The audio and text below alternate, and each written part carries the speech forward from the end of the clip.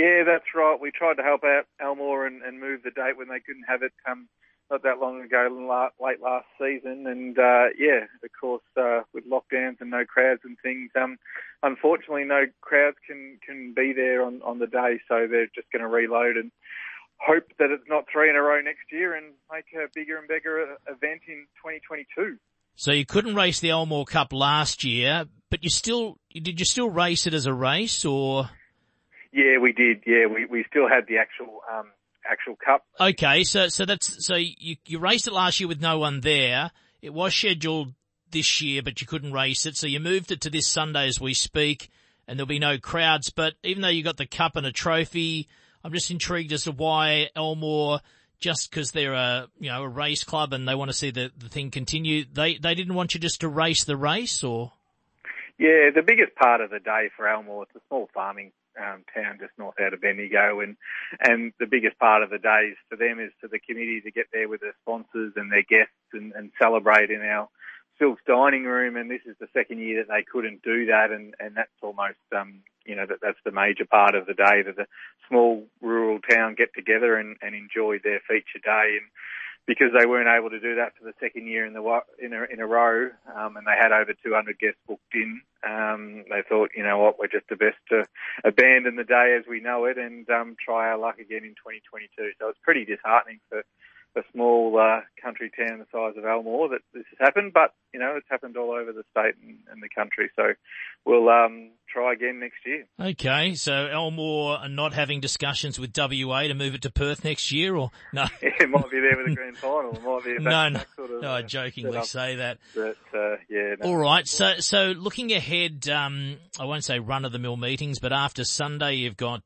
Friday the 20th of August, September the 3rd. So no major race themes, but you have released your spring and later in the year packages, dare I say it. I guess you have to. You can't sit there and not do so, but who knows what the future holds as we speak now in a lockdown. So what have you got going forward in terms of that? Yeah, so we're on sale for our beach party race day on the 16th of October, which is Caulfield Cup Day, and 11 days later we've got the APM Bendigo Cup on the 27th. So we are on sale for both race days, and early sales, believe it or not, have been quite encouraging.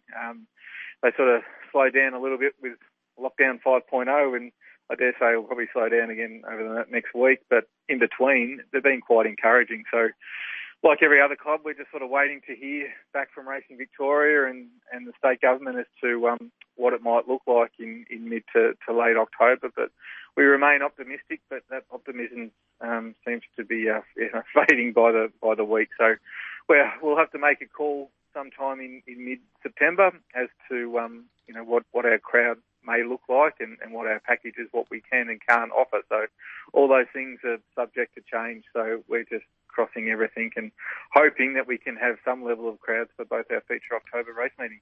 So has there been any briefing from CRV or RV in terms of how you sell those to reassure people that are unsure what happens? Because there's no doubt that right now people deciding to book interstate holidays or even hotel accommodation in cities, or even maybe going to Bendigo and, having a look at the exhibitions there, or those jockey silks you're about to post on the owner's room there.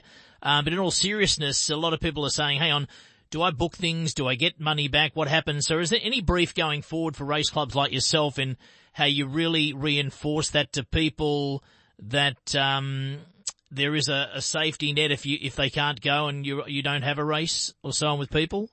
Yeah, at least at our club, and I think the majority of the country clubs are very similar, if not exactly the same, that anyone that pre-purchases general admission and or race day hospitality packages, we offer a 100% no questions asked refund, which is done as soon as possible, should crowds not be permitted due to lockdowns of that nature, or if people get stuck in a state and can't come back, etc. So we fully communicate that through our social channels and on our website that, we're obviously will provide full refunds if that should occur. Hopefully it doesn't.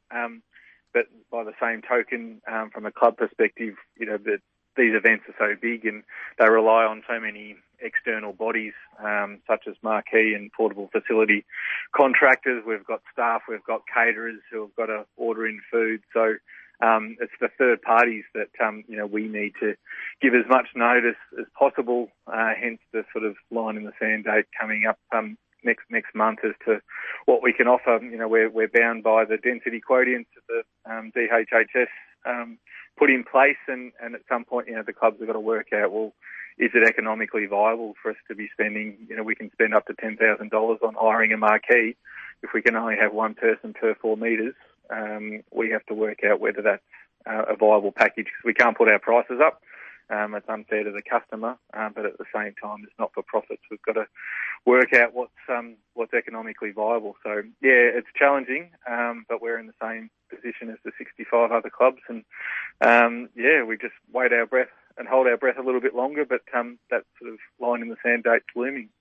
And if those silks arrive from the USA yet, just remind our listeners you've got some very special silks coming your way to display and to look after.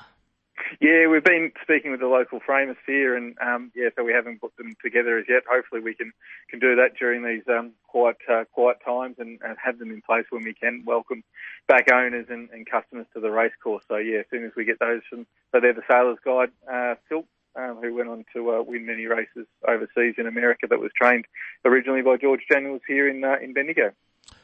Good luck this weekend and going forward, and hopefully Elmore will be back on track with you eventually. And it's been tough for them, as you say. 3 times you've tried to run the Elmore Cup, and as a result you can't. Good luck with your meeting, though, onwards and upwards, and we'll keep in touch. Stay safe, Aaron, as everyone says. Thanks, Andrew. Thanks for your support.